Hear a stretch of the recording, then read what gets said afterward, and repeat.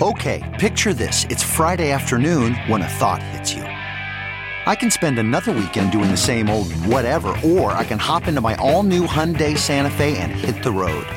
With available H-Track all-wheel drive and 3-row seating, my whole family can head deep into the wild. Conquer the weekend in the all-new Hyundai Santa Fe. Visit HyundaiUSA.com or call 562-314-4603 for more details. Hyundai, there's joy in every journey. By the way, I have watched it 4 times. I'm going to say that. I've watched the movie 4 times. Have you? Uh-huh. You've watched it more than I have. I know. You've only watched it twice. I think I've watched it 3 times. Oh, yeah. Okay, so I have watched the movie Wonder Woman, to be honest, 4 times. Once in the theater, the rest of them from the comfort of my home. I wanted my daughters to be able to watch it and kind of feel empowered and strong and brave. And to be honest, I mean, it is really quite entertaining. So imagine actually being in that movie, being one of the envied Amazons. And that is the starting point of today's podcast. Our guest, trainer, stuntwoman, spokesperson, Zoe Shelley is joining us. So welcome to episode 8 of Living Your Life with Leanne Lang. This podcast sponsored by Extension Marketing. And for more information, check out extensionmarketing.com. Zoe, it is so great to have you here. Thank you so much for having me.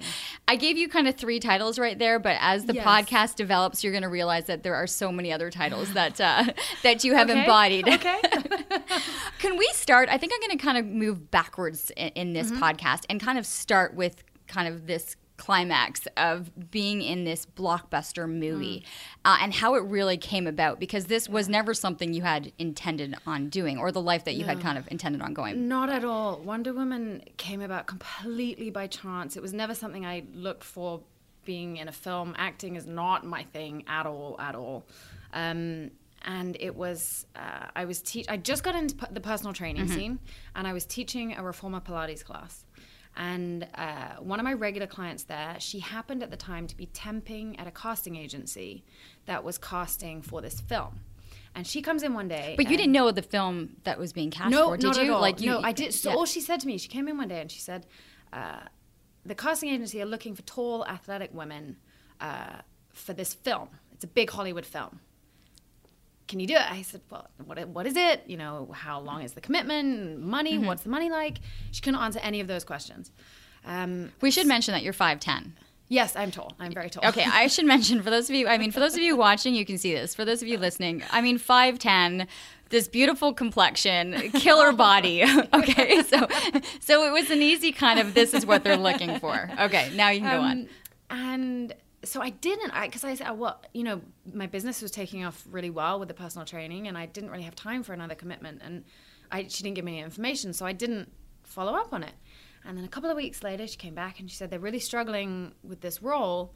All you got to do is send off a few photos to this address. And I had 10 minutes before class. I thought, all right, so sent them off. Kind of didn't think anything of it.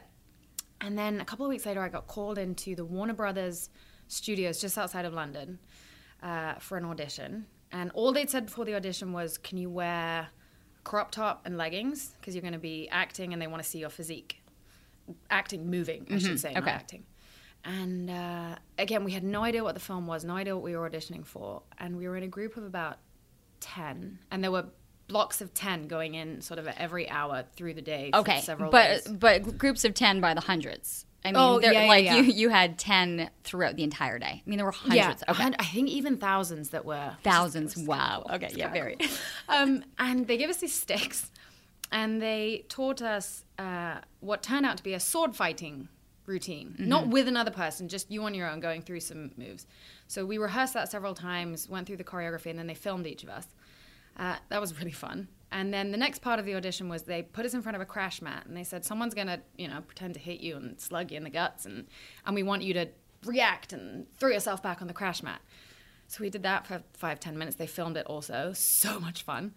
And then they said, any sort of gymnastic-y stuff, you can do handstands or splits or pistol squats, and they filmed bits of that. I really didn't want to leave. I really enjoyed the audition a lot. But again, still no idea what it was. No one would tell us what it was. Left. And then there were a series of auditions.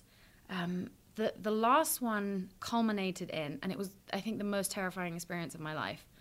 There must have been about 60 of us in a room, big room. There was these big Warner Brothers studios. They looked like aircraft hangars. And it was By this point, how much had you been narrowed down? Well, from hundreds, thousands to these To the 60. Okay. Yeah. Can I ask, like, what was it like each time getting that callback even then? Well, I couldn't get that excited because I didn't know what it was for. Okay. You know, and I had my other business, which was going great. Each audition was fun because it was very unusual. And they weren't asking you to act ever, which I was relieved by. Right. It was just move, which I can do the moving. And so, yeah, this last one. You have the X Factor here? Yes. You have the X Factor? Yeah. So it was very X Factor-esque. So there was a big black curtain that went down the middle of the room. And on one side, rows and rows of chairs that we were all sitting in. And on the other side of this curtain, there were maybe 10 or 15 directors' chairs full of the director, Patty Jenkins, and then, you know, the high-level producers and people who would be training the Amazons and just scary-looking people sitting in these chairs. And they didn't give us any warning of this. They brought us in the room and they said, okay, you're going to each take it in turns to go in front of those people, and you have 1 minute to show them how you are strong as a woman. And there was no preparation time. No, oh my God. Okay. What? So how do you conceptualize strong as a woman? Well, luckily for me, this space was in the process of being turned into what would be the gym where they would train the Amazons. Okay. So there was a lot of gym equipment around. So I thought, right, something I can do, which is probably quite unusual for a lot of the girls in here, is Olympic weightlifting. So I grabbed a bar and I grabbed some plates and I loaded it up and I did a very quick warm up. And then I rolled a bar in there and I just did a 30-second kind of barbell complex. There was another girl who's a big CrossFitter in the pool. She also did a similar thing. But thank God I had that, because my mind would otherwise have completely drawn a blank in this terrifying moment. Because, of course, you can hear what's going on the other side of the curtain, even if you can't see it. And you know you've got your 60 other girls sitting there listening, waiting silently. But what some of the other things the girls did, there were a lot of gymnastics, people from gymnastic backgrounds. So they did, you know, flips. Amazing things. Dancers did a similar thing. Some of the girls came from a sort of model background, so they just did a kind of fierce strut type thing. Okay. There was one girl who went in she was brilliant. She just went in and screamed this kind of blood-curdling, terrifying, sort of warrior-esque scream, which was amazing, but very unexpected and unique. Did she make it? She made it to what was then... So this wasn't the final. Oh, my God. This was to bring us down to a final... It must have been 40. And then those 40 girls went through a 2-week boot camp, which was 2 weeks of gym training. So all our training was gym training and then stunts training. Okay, so you went from the 60 to 40. down to 40. And then that was 2 weeks. I think we would do 8 till 12 Yeah, every had they day. told you yet after when you're in the 60? So at this point, we knew what it was for, that it was for Wonder Woman at this final X Factor audition. Okay, so when the 60 of you were sitting there, Yeah. they actually told you what it was So we for. knew then kind of what was at stake. And that was... Did you not freak out when you thought, like, this was such a new... It was amazing, but again, I don't want to get ahead of myself. I knew I still didn't have a part in it. I knew there was still a boot camp to get through, and it was kind of, okay, just keep it together. Okay. But obviously very, very exciting. And then the boot camp was hard because they killed us in the gym for 2 weeks. And then we sort of started learning the basics of sword fighting and some basic martial arts. And then at the end of those 2 weeks, there was obviously input from the gym trainers. And then we had to film, it was about a 1 minute long choreography where there were you fought against another girl, obviously a fixed choreography. And then we had to sit and wait for the callback for that. That was very nerve-wracking. Was that okay? So you had never really done a sword. I'm assuming you Sword never fighting? really had done No, sword that had fighting. that had not featured in my life before. It had not been on your resume. No. I mean, the choreography aspect I can see, but you have to really trust, I'm thinking, the other person as well, that the choreography is going to go the way you need Well, it they to. didn't give us actual swords. So that helped. Okay. They gave us the sticks for this part. And then Still, a stick is going to hurt if it and hits you. sometimes it did. And that was one of the things that they were looking at in the boot camp was how dangerous were you as a performer. And there were some girls who did not get through because they were too dangerous. They didn't have control over their movement and they would accidentally hurt people. Okay. And you just can't afford to have that happening on set. So that was a big part of it. But I mean, you say the choreography, you can see the choreography. I actually found really difficult. I don't have one of those brains like when you see professional dancers and they look at a choreography and they have to see it once and then they've got it. They can just copy it. My brain obviously does not work like that. So that was quite tough for me I really had to practice and get these things fixed in my head. But it was a new challenge and a great one. So yeah. So then that 40 got cut to a final 20. And then there were different groups of Amazons. So the 20 of us we had the very inelegant title of SPACs, which stood for Special Action Artists. Okay. Not even. I don't know how they get to SPACed. We were the SPACs. Then you had horse riders. So we didn't do any horse riding. We were just foot soldiers, if you like. So it was a whole different set of horse riders. Then there was a whole different group of Amazons who were part of the Queen's Guard, who were seriously tonk. And little groups, but this group of 20 of us, we stuck very much together. We had the exact same training then over the next 6 months, and we became a very kind of solid, very tight group. Yeah. Okay, you say that just so in passing, the next 6 months. Yeah. Yeah. Okay. Oh, and then the next is 6 months. So here you are, having established your business. Yes. You know, you're going in, and then you say, and the next 6 months. This was a long process. Like, were you anticipating like a 6-month commitment to? No, and this was. Even actually after I found out that it was Wonder Woman, after I found out that I'd been accepted into it, I had an agonizing few days where I thought, my business that I've found something I love doing, personal training, that I'm good at, that I'm just kind of ramping up with, and it's going really well, and I am very full on. Do I want to almost take a step back from that, take a big chunk of my time out, and do this? You know, is this stupid? Because I'm not striving to be an actress. I'm not striving to be in Hollywood. This is not part of my long-term career. This is just an amazingly fun opportunity. And I spent a few days talking to the casting agency, working out, you know, could I have a slightly smaller commitment time-wise? And I remember a friend of mine who I had a conversation with, and he just said to me, he said, Zoe, when are you ever going to get a chance to be in a Hollywood film ever again in your entire life? And of all the films, it's Wonder Woman. Come on. How are you agonizing about this? And I thought, you know what? You're right. These are the sort of opportunities that you don't pass up. And the commitment was, it was 8 a.m. till midday, Monday to Friday, every week for about 6 months was training.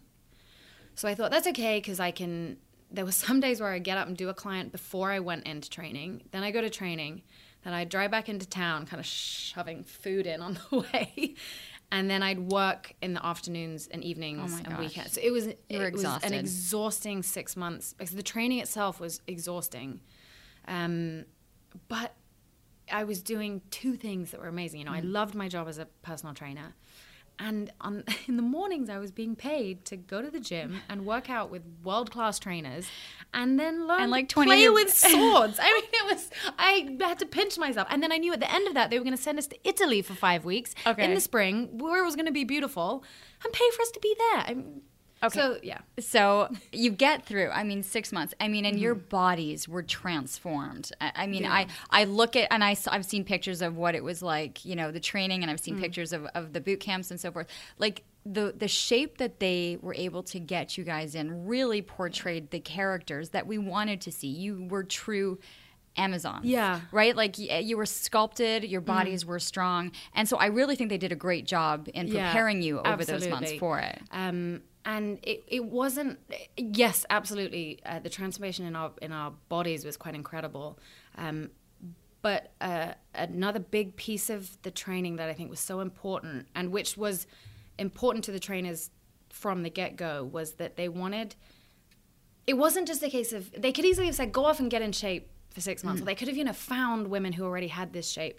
But they wanted us to go through this transformation together, to train together, to suffer so badly together, so that the bond that then is created as a result of that is so tight. It was like an army training together, if that makes sense. No, it does. So that by the time we got to set, we really felt like an actual sisterhood, as an Amazon army would have been. They would have grown up training together.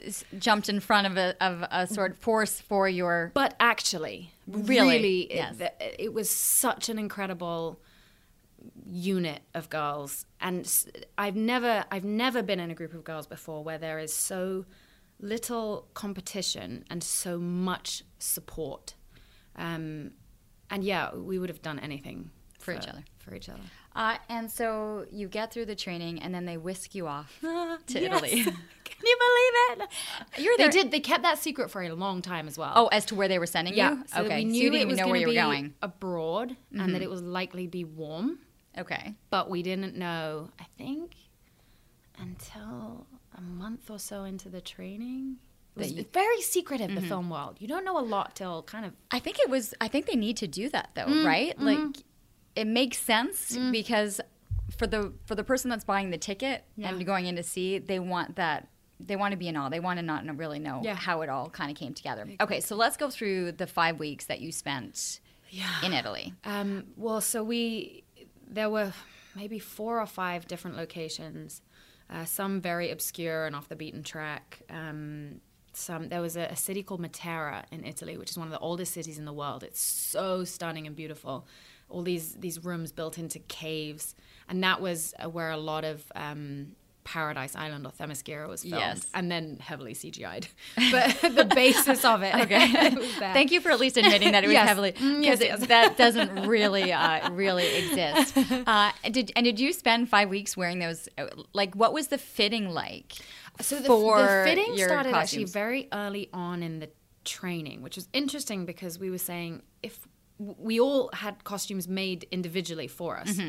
So we said, everyone if had we're different going to change shape a lot, costumes. So they had to be kind of smart about, you might get a bit bigger here or a bit smaller there. And but we had sort of fittings on regular basis through the training. And there were 2 outfits that we had. We had one, which was for the big beach battle scene where the Germans and the Amazons fight, which was more covered. It had sort of the high boots and then the tasseled skirt, and the body piece, corset, shoulder pad kind of things. And then there was a second outfit, which was the scenes on Themyscira when you have the, sort of the queen walking through the island and there are Amazons training in the background. That was called our training scene outfit. And that was a little bit more skimpy, kind of shorter skirts, crop top type things. Everyone's was slightly different. That one was very comfortable. The training one. But of course, the days we filmed that were really cold. So we were freezing in these. So it was between sets, we'd all run off and get our big coats and then as soon as run back on. But the beach battle costume was so uncomfortable. It was so awful. It looked incredible. It did. You put it on and you looked in the mirror, and every day I put it on, I just got goosebumps. I just felt so badass in it.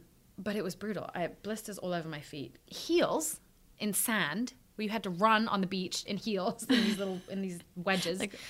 And then it was a full leather corset with kind of sharp bits that would dig in and give everyone strange blisters. And it was very tight, the corset. And then the headpiece would somehow pressed on certain pressure points, which gave everyone quite bad migraines. Sand everywhere. It was hot, so you're sweating, and the sand sticks and gets in all these weird places. And yeah, but I will, when I watch it for the 5th time now, you'll see it differently. I'm gonna look just to see the misery on our faces. They are chafing right now. So much. Okay, and what amazes me is how powerful the scenes are. But that you mentioned you were there for 5 weeks, and yet after editing, it really comes down to just a couple of minutes of the film. That beach battle scene, like 6 months for a couple that minutes. Beach battle scene, which is maybe not even a couple of minutes, maybe a minute of film time. We were there filming for 2 weeks. There was a week of rehearsal before that, and God knows how many weeks of setup before when we weren't there.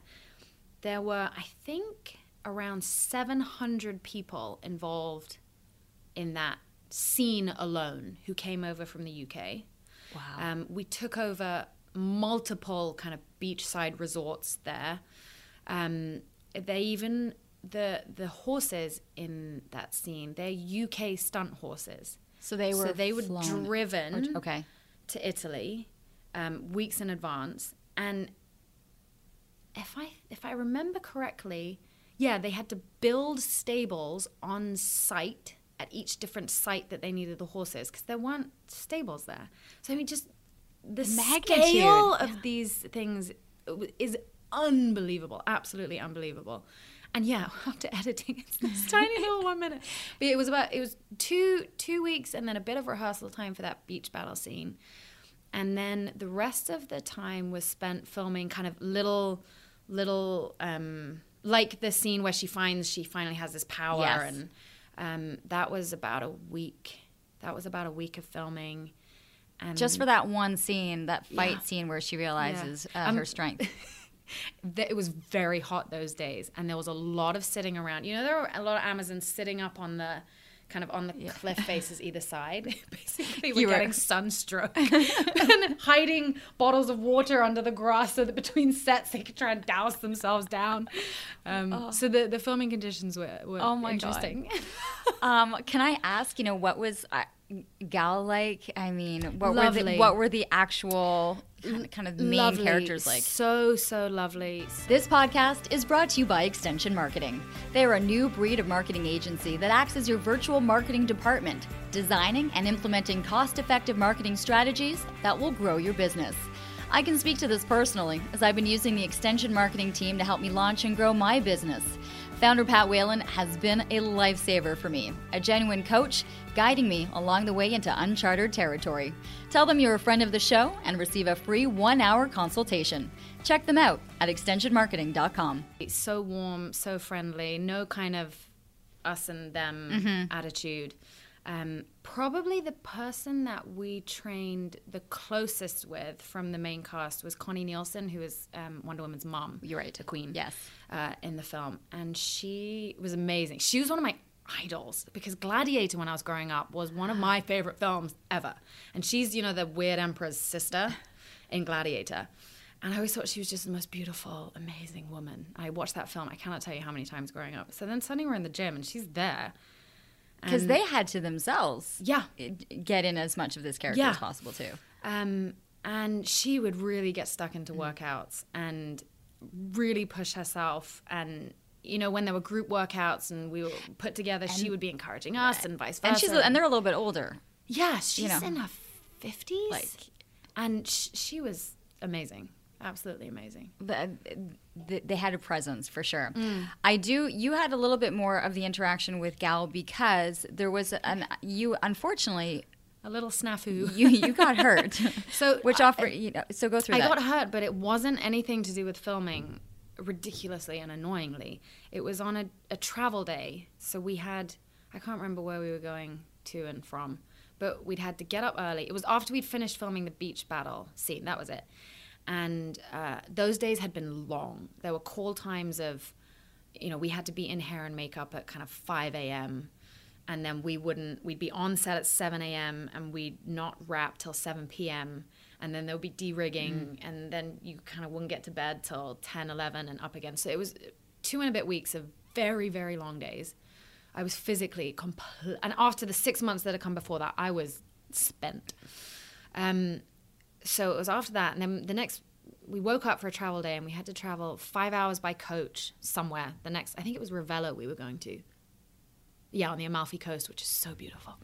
And I woke up, I hadn't eaten any breakfast. got on the coach, so I hadn't moved, just sat there for 5 hours. Didn't eat that much on the journey. Got to this hotel, and we kind of all said to each other, let's dump our stuff and then let's get a cab into town and just see town, because we were going to start working again straight away the next day. So being an idiot that I am, I was one of the first ones out waiting for a cab. So I was waiting outside the front of the hotel. And I thought, oh, it's big space here. I'm just going to practice my handstands. And I shouldn't, like, it was such a stupid thing to do. I was so tired. I was not warmed up. I was not fed. I was an idiot. And I did one and fell, fine. I did a second one, and it was actually, ironically, one of the best handstands I've ever done. I had a good hold going. So then I got cocky. So I was like, I'll do a couple more. Did my third one, and and fell badly out of it. Had a very slow reaction time, so I didn't kick down. I just dislocated my elbow. Oh, God. Landed on my face, cut my shoulder. Can still hear the crack of it dislocating, and then the same crack as I stood up, it kind of went back in. Thank God it went in on its own. And then I started pacing up and down very fast, going. Well, the girls who were there, oh my God, Zoe, are you okay? Something you okay? happened. I said, I'm totally fine. I just think I need some ice. I'm gonna need to ice this. I think it just came out. And then had to. Well, then it was kind of a bit chaotic. How do you go and tell the? Well, so we called the guy who was sort of looking after us, as it were, and he said, because we were staying in a hotel slightly out of town, so he said, get into town, and I will get the set medic to come and find you and look at you. So we went into town, but it must have been about an hour and a half. For whatever reason, I don't know. Nothing makes sense in my head over those hours. Why it was so long, but I was sitting on a step in a courtyard in this city with my elbow propped up on a friend and an ice bag under it, trying to just keep it cool and drain some of the fluid out. And then he came and took me to a clinic, and at that clinic the doctor said, you've dislocated it, you're going to need surgery today or tomorrow. And I'm going, oh my God, okay. This is all happening in Italian via Google Translate as well on phones. I'm thinking my whole career, my personal trainer, need my body, need my arm, what's happening? Panicking, freaking out. Anyway, then I got referred to a hospital, so I went to a hospital, and the doctor there told me it was just bruised and I was fine. Then I ended up seeing another doctor who said it was just chaos. My biggest concern was, I don't want to be sent home. I'm having so much fun here. Please don't cast me, because just put me in like a little thing, and just add more to my costume and make it more of a bandage. I can put some sort of a wrap around it and make it look like it's a wound, or I don't know. And anyway, they were speaking Italian. Finally, I get into this room, and the guy says he's going to wrap it up. And I said, via Google Translate, please don't put it in a hard cast. And he said, no, don't worry. And he starts working on it, and This you're putting a hard cast on me.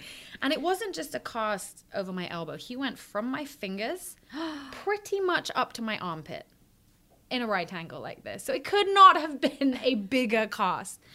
Oh my God. So didn't really know what would happen at that point. Right. I was completely devastated. I was just sitting there hopelessly in tears going, I don't want to go home. And went back to the hotel, slept that night. Next morning, I have a physio back in London who I used to see quite regularly. And I called him and I just told him what had happened. Because, long term, I was like, I need to look after this injury. And I said, I've been put in a cast. And he said, it's actually very old school to cast dislocations. Because if you imagine it's locked in that position, if you keep it locked, it can actually get locked, and you will lose full range of motion over time. He said, so I would actually recommend you take it off. I was like, right, okay. So then I went to set the next day to see, there was a set physio who said she would see me. And while I was there happened to be all the stunt doubles who were working on the film, who obviously have had all sorts of injuries all the time. And they were saying what happened, and I said I dislocated it, and they all said, "If I were you, I would take this off." So I spoke to the set physio, and she said, "I can't take it off you, but if you want to, that's completely your call." So I got back to the hotel that night, And I was like, right, I have to get this thing off. They're really hard to get off. Did you go to the kitchen I and went try to to the find a knife? reception at the hotel and Yeah. I said, do you have a pair of scissors? So he gave me a pair of scissors and I just hacked. And I can't remember, because I remember none of the other girls were there to help me. They must have still been on set. I was like, oh God, I have to do this myself. So I hacked away at it and pulled it off, and it was black underneath my whole elbow, you know, all the bruising. Yeah, bruising. And then weirdly, about 24 hours later, my whole arm just filled with fluid. So it was like I became this sort of elephant man with this huge, I had no knuckles, I had no, it just went, but the sort of silver lining of that injury was that I couldn't obviously be in any of the scenes. I couldn't, even when the cast came off, I wasn't mobile enough to get into my costume because they were quite fiddly. You couldn't get in it yourself. You had to be dressed by other people. So I couldn't actually get into my costume. But they said, because I was, I'm the same height and build and sort of color as Gal, they said, can you do her stand-in work? Which is when they're setting up a scene, it's all off-camera work. So it's less glamorous than it sounds initially. But it's when they set up a scene, they need people who look the same-ish, who will be where the actors are going to be so they can set up the right lighting and all that. And you kind of walk through the scene and they put down markers of where they need to be. And then the main actors come down and they watch all the stand-ins, how Patty's kind of arranged them and how they want the scene to work out. And so then I ended up actually staying longer than any of the other Amazons. So when their bit was all done, there were a couple scenes that were just Wonder Woman. And so I got to do stand-in for that, which was amazing. You have this experience. You can finally share it with so many people what this is really like. What was it like then to sit in a theater and see it come together on the big screen? Amazing. And what was nice about it was that it was with all the other girls. So they put a screening on for cast and crew in London, and it was goosebump, real goosebump moments. Although it's funny when you've been involved in a film being made, when you watch it on camera, it's difficult. When you watch it on the screen, it's difficult to see the film as you would see it, because I kept seeing all the other stuff around that it. I knew was around it. That wasn't there, and then when you see the craft CGI, table was on the other side of that wall. Yeah, or some silly things that had happened during that scene. Yeah. But it was really special to have the girls there, and we were all sort of oohing and ahhing and cheering and all the way through it. And then the response, though, I mean, it was so well received. Yes. You know, to have the female empowerment version also, your first real, female superhero. Yeah, and the fact that, I mean, it's done well enough that there's going to be a second as well is very, very exciting. Does that call back some Amazons? So, yes. But so I recently found out that I'm pregnant. They're casting right now in London, and I was asked to go in for a stunts physical assessment for archery, horse riding, and swimming. For filming in July, August, and September of this year, which and I'm due in means September. 8th, 9th month pregnant and brand new baby. So very bad timing, but I'm holding out for Wonder Woman 3. Okay. I think you're in for quite the adventure, though, Yes. with the arrival of a new baby. Yes. And so we kind of can package that into kind of how, by now people are like, she's got a British accent. She's been talking about London, as to kind of really how you're ending up here in Ottawa. And so I want to kind of make mention that you are married to world-renowned conductor Alexander Shelley, and he is the music director here at the National Arts Centre, but he has been the principal conductor, the associate conductor of London's the Royal Philharmonic there. Just finished like a massive stunt from like, what was it, 2009, that he was also with, is it the Nuremberg Symphony, yeah. Like what a partnership the two of you kind of had, and you met really quite young. Yeah. Well, you were younger than he was. But you met when you were playing with the National Youth Orchestra of Britain. Yeah. So kind of go back and kind of take us through. End up? Well, you know, we talk about that, and then there's a baby, but there's this really wonderful, very unique relationship, meeting as young musicians, and he was kind of had already begun conducting. What was that like? You were a cellist. I was a cellist, and I was taking the cello relatively seriously at that time. He was the assistant conductor of the orchestra I was playing in at the time, and his career was it was just after we met that he won a big competition, a conducting competition in Britain that kind of launched his career. So I like that That you knew him before he was who he is. Yeah, yes, that. But that I've really seen it grow from nothing to what it is now, his career. And I think it was actually part of my decision to not pursue music was that I had this relationship with him. This was a part of it. This was obviously not the entire decision, but a part of me thought, he does enough music for the both of us. And do I want to have a relationship where we both do the same thing, which I know works for many people. But I thought maybe something different. I'll never lose music, especially if he's in the picture. Right. And you have that passion. You understand it. It's a common language. Which helps, because I think his world would be so weird if I hadn't come from a classical music background or didn't know anything about it. It would be a lot more challenging or less accessible, I think, or more hard work. But there's an understanding, though, when he's conducting, when he's looking through music, when he's coming up with these new programs. I mean, there's someone to bounce things off of. You know the music and you know the training. And I look at the training that you did for Wonder Woman and understand it, because as a musician, you were training and playing the cello, I'm assuming hours upon hours a day in your youth to get to the level that you were at. So a very transferable skill from music is discipline. So definitely that will have helped now in a very different way, but towards the way that I train and the way I train for that film, for sure. Do you miss playing? Do you still play? Like, is there a cello somewhere in the house? There is a cello. I haven't played for maybe 8 years. Wow, not even to pick it up. I do sometimes miss it, especially when I hear pieces in the orchestra. Playing in an orchestra was my favorite thing. There's almost nothing like it in the world, I don't think. And when I hear some of my favorite pieces of music being performed, with Alex, that really makes me miss it. But it sort of, I didn't go down the music route, went into the more corporate world, and didn't practice for a while. Then I get my cello out and I play it, and it'll be not very good. So I put it away, and it'll be even longer till I got it out again, and then it will be really bad.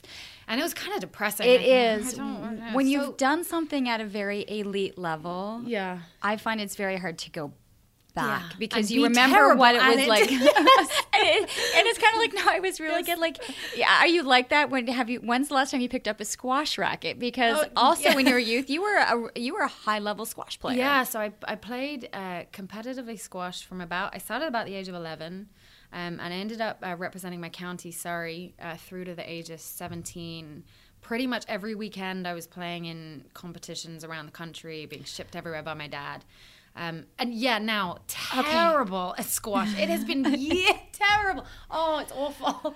But yeah. Okay, I'm looking at, and I'm thinking there's parents, there's athletes that are listening to this, that you were playing both the cello to the point where you're playing with national youth orchestras, and you're competing squash to the point where you're representing, and playing for your country. Like the county. Where was there a break? How did you? It happened. When is there too much that you're doing, or do you still say when you're busy and you're committed to things, you can figure it out and make it work? It happened around the time I was doing my A levels in the UK, which is around 16, 17, and I had to make the decision. Because I also played at school lacrosse and netball and the school sports, and I first had to make a decision: is it squash or is it music? And I had to let squash go when I was about 17. So I let that go, and it even got to the point where I had to stop playing in the teams. I remember having this conversation with my lacrosse coach, because I loved lacrosse. And I said to her, because I was also applying for a music scholarship to university, even though I wasn't going to study. Right. You had already met Alexandra by this time. Yes. I should mention. Yes. Even though she's saying she's 17. Yes. And I had to let those team things go, just because I at least couldn't do everything to the level that I wanted to. So I just had to make those sacrifices and say, well, where am I going to focus my attention and my energy and do those things properly? So it was my academic work and my music that I kept, and the others had to go. But that meant that because I kind of let the sports stuff go, when I got to university, it wasn't a thing that was front of mind. So I didn't do any sport, any gym at university. I really enjoyed university life. I did the uni thing. Yeah. I ate badly. I drank a lot. I had fun. But I really physically was in terrible shape. And that led to, I suppose, when I came out of university, having this moment of, oh, right, okay, I need to sort this out. This isn't and then me. I fell into training, CrossFit, Pilates, personal training, and then I guess And that's Wonder where, Woman. and that's really the launch, right? Is kind of realizing that's where your passion was. It wasn't to follow after you'd finished university and follow music, and you wanted to have Alexander have that for the both of you. And so you did. You launched into a personal even training, before I right? did that, I had no idea what I wanted to do when I was picking my university.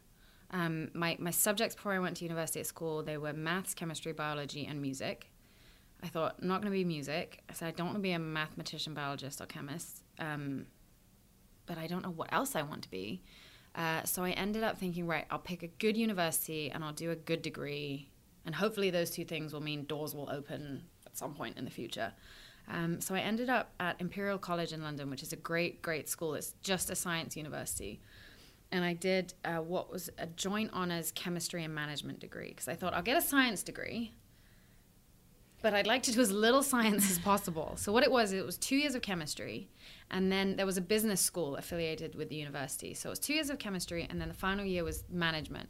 And I thought, this is perfect, because then when I go into the corporate world, which then was kind of the only thing I could see myself going towards, say, well, I can show that I have, a scientific, logical brain with the science, and that I have business skills because I've done a year of management, and I can go into a blue chip company and work in management and do I don't know what. But I thought that was a sensible degree to have. So I did that. And then I ended up going into the IT world for about 3 or 4, maybe 5 years. I started a small startup, IT telco startup, worked in sales. I just don't see you. Did that. Now that I did that for a year or yeah. two. And then I thought I should probably get a graduate scheme. Do you have these here graduate schemes? I should probably graduate school, like a graduate degree. No. Over top of university, or No. So it's when big companies offer it. So I ended up doing one with IBM. So they take on graduates, people who just come from university, and it's normally a sort of 1 year-ish program where they kind of want to fast track these graduates into high-level management positions, and they have specific programs they put you through. And it's kind of, they're very competitive, and it's a great thing to have on your CV. Where did you get your graduate program from? So I was doing this startup thing, and I thought I should probably get a graduate program on my CV for, I don't know what, the future, maybe. So I applied to a bunch, applied to IBM, got totally sucked in by all their marketing, drank the IBM Kool-Aid, was like, I'm going to change the world at IBM, and of course I wasn't. It's huge, it's 500,000 employees, and you're this one tiny person in it. But so I was there then for a couple of years, and it was a job, and it was a great graduate program to be on, but there was nothing that really excited me about my work. And I mean nothing. It was just sitting at a desk all day. I didn't feel good in myself and my body. I wasn't particularly challenged mentally. And I'm thinking of all the other things that you accomplished. You had to kind of go, okay. Yeah, it was, but I was. I think I get it from my mom, because my parents separated when I was about 15, and she always said to me, and kind of drummed into me from when I was young. She was like, "You must be financially independent. Must be." She's Chinese. She's a bit tiger mom, a bit crazy. I really hadn't figured that out with the cello and the squash. And playing for. I wasn't going to say that, but I'm glad you Makes did. sense now. So she'd really drummed that into me, and so there was something very stubborn in me that when I don't enjoy it, but I'm good, I must keep doing it because this is the right thing to do. And she was very much, you are a doctor or a lawyer or a senior management in a blue chip, right? Or She you had have kind pictured of Wonder failed Woman. in life. Yeah. Not failed in life, but this Yes, is what I you get aim it. for. Mhm. So I was like, well, this is just going to be me for the next 20, 30 years, whatever. But I wasn't happy about it. And at the same time, I'd left university. I realized I was not in shape. I got to sort this out. So I started going to a reformer Pilates class. Loved it. It was very boot camp Pilates. I think any classical Pilates person would turn in their grave at what happened in those classes.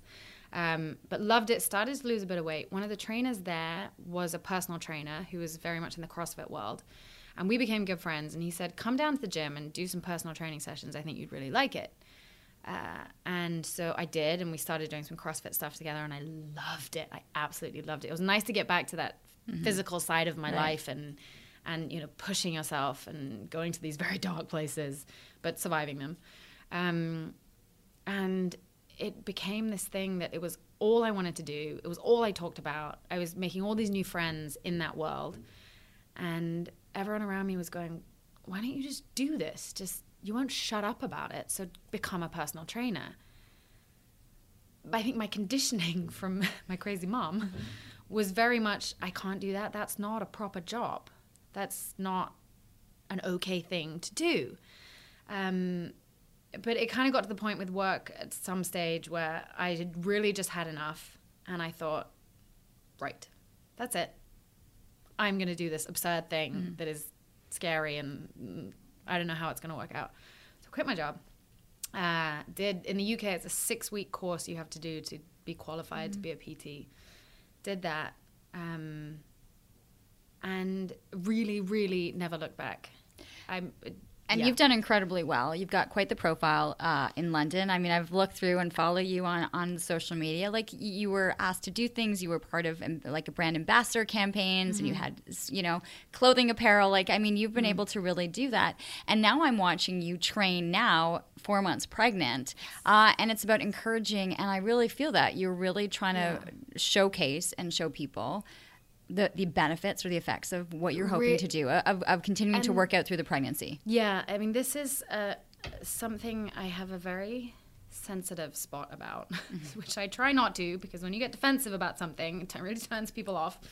But I'm pregnant, not handicapped or disabled, Like, we're capable of incredible things, and there's this myth that exercise bad, exercise miscarriage. I remember when I first found out I was pregnant, the number of people who said to me, I hope you're going to dial it down now. I hope you're going to stop going to the gym, and it doesn't matter if you get fat. And I said, well, firstly, it's not about getting fat. I mean, a lot of people's fitness journeys start from they want to lose weight. Mine absolutely did, so I get that. But hopefully for a lot of people, over time, it morphs into, okay, well, I'm sort of in the shape I want to be in. Now it's about strength and transferability of what you can do in the gym into your real life, and do you move well, and are you injury free, and are you strong and just healthy, and all of this applies when you're pregnant, and it's so important for moms and for the babies as well. And if I can just convince, even if it was 1 or 2 women, that you can safely train when you're pregnant, and therefore, change their pregnancy for the better, that would just mean the world to me. Well, you're posting it. I'm you're trying. sharing I'm it. trying. Yeah. So is that something you want to be able to do and use the social media platform to be able to kind of show? Yeah. So where can people follow you? Instagram is the main channel. I use my handle Z_Shelley.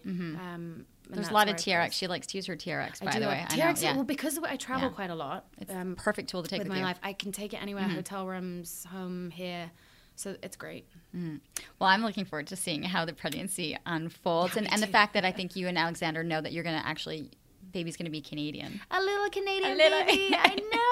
You're going to stay, because the schedule kind of is a little bit lighter for him over the summer. And it's, of course, completely crazy when the baby is due. So the baby's due right in the middle of his season opening here at the NAC. So it'll keep everyone on their toes.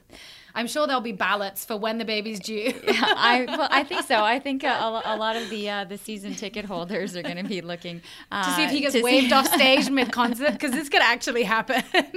And all of a sudden, the baton is no longer in movement. It's running out the door. Yeah. And I do you feel like the city has embraced you? And you know what? I feel so welcome and at home here. It's been amazing. I think ordinarily having a baby abroad, away from your family and friends, would be a really, really huge deal. But I have been made to feel so supported and loved and cared for by everyone here. It's been so moving. And it's made a huge decision like that, not such a huge one. It was a very easy one for us to just make. to say we're going to stay here. Yeah, and so, everyone's been amazing. Like 2 more questions. One, are you playing music for the baby? Well, I'm going to Alex's concert. Yeah. And it was funny, the other day in the concert, I had my arms crossed over my belly, and I was like, well, maybe he can't hear. I do that. So I uncrossed my arms so the sound could wash over my stomach. Hear. I think we're definitely going to be kind of watching and seeing how things evolve as well. But if you had one thing to kind of say, or one piece of advice, and having listened to you now, I wanted to talk about advice you would have given to your younger self. But I think I wanted to be for someone who thinks that they're stuck, as you were, working for IBM. Yeah. And going, this isn't where I want to be. One piece of advice to say it's okay to kind of do the unfamiliar and maybe what mom and dad aren't thinking is the right way. What would you say? I think I'd say it's easier said than done, but don't be afraid of breaking the mold, of doing something that's not what is expected of you. Because what is expected of you is not necessarily and often not what is going to make you happy long term. So if you find something that even has a glint of lighting that fire or that passion inside of you, grab it and run with it and do not look back. It was so great to talk with you. You had some fantastic stories, Zoe. Thank you so much. Thank you for having me. And there you have it, another episode of Living Your Life with Leanne Lang. Oh my God. That was long. How long did it? Oh God, I didn't shut up. Oh my. How long was it? You're gonna have a real fun editing job. No. Come on a journey like no other, where you will discover many roads that will lead you to a happier, healthier, and more stress-free life. And the beauty is, you don't need any vacation time for this adventure. The journey will come to you. Join Avery Rich on your very own journey into yoga. Along the way, she will demystify yoga poses and guide you into a yoga posture or short sequence, all in less than 15 minutes. You have nothing to lose but stress. The Journey into Yoga podcast. It's not for people who like yoga, it's for people who don't like yoga. Follow or subscribe on Apple Podcasts, Spotify, Amazon Music, or at averyrich.com.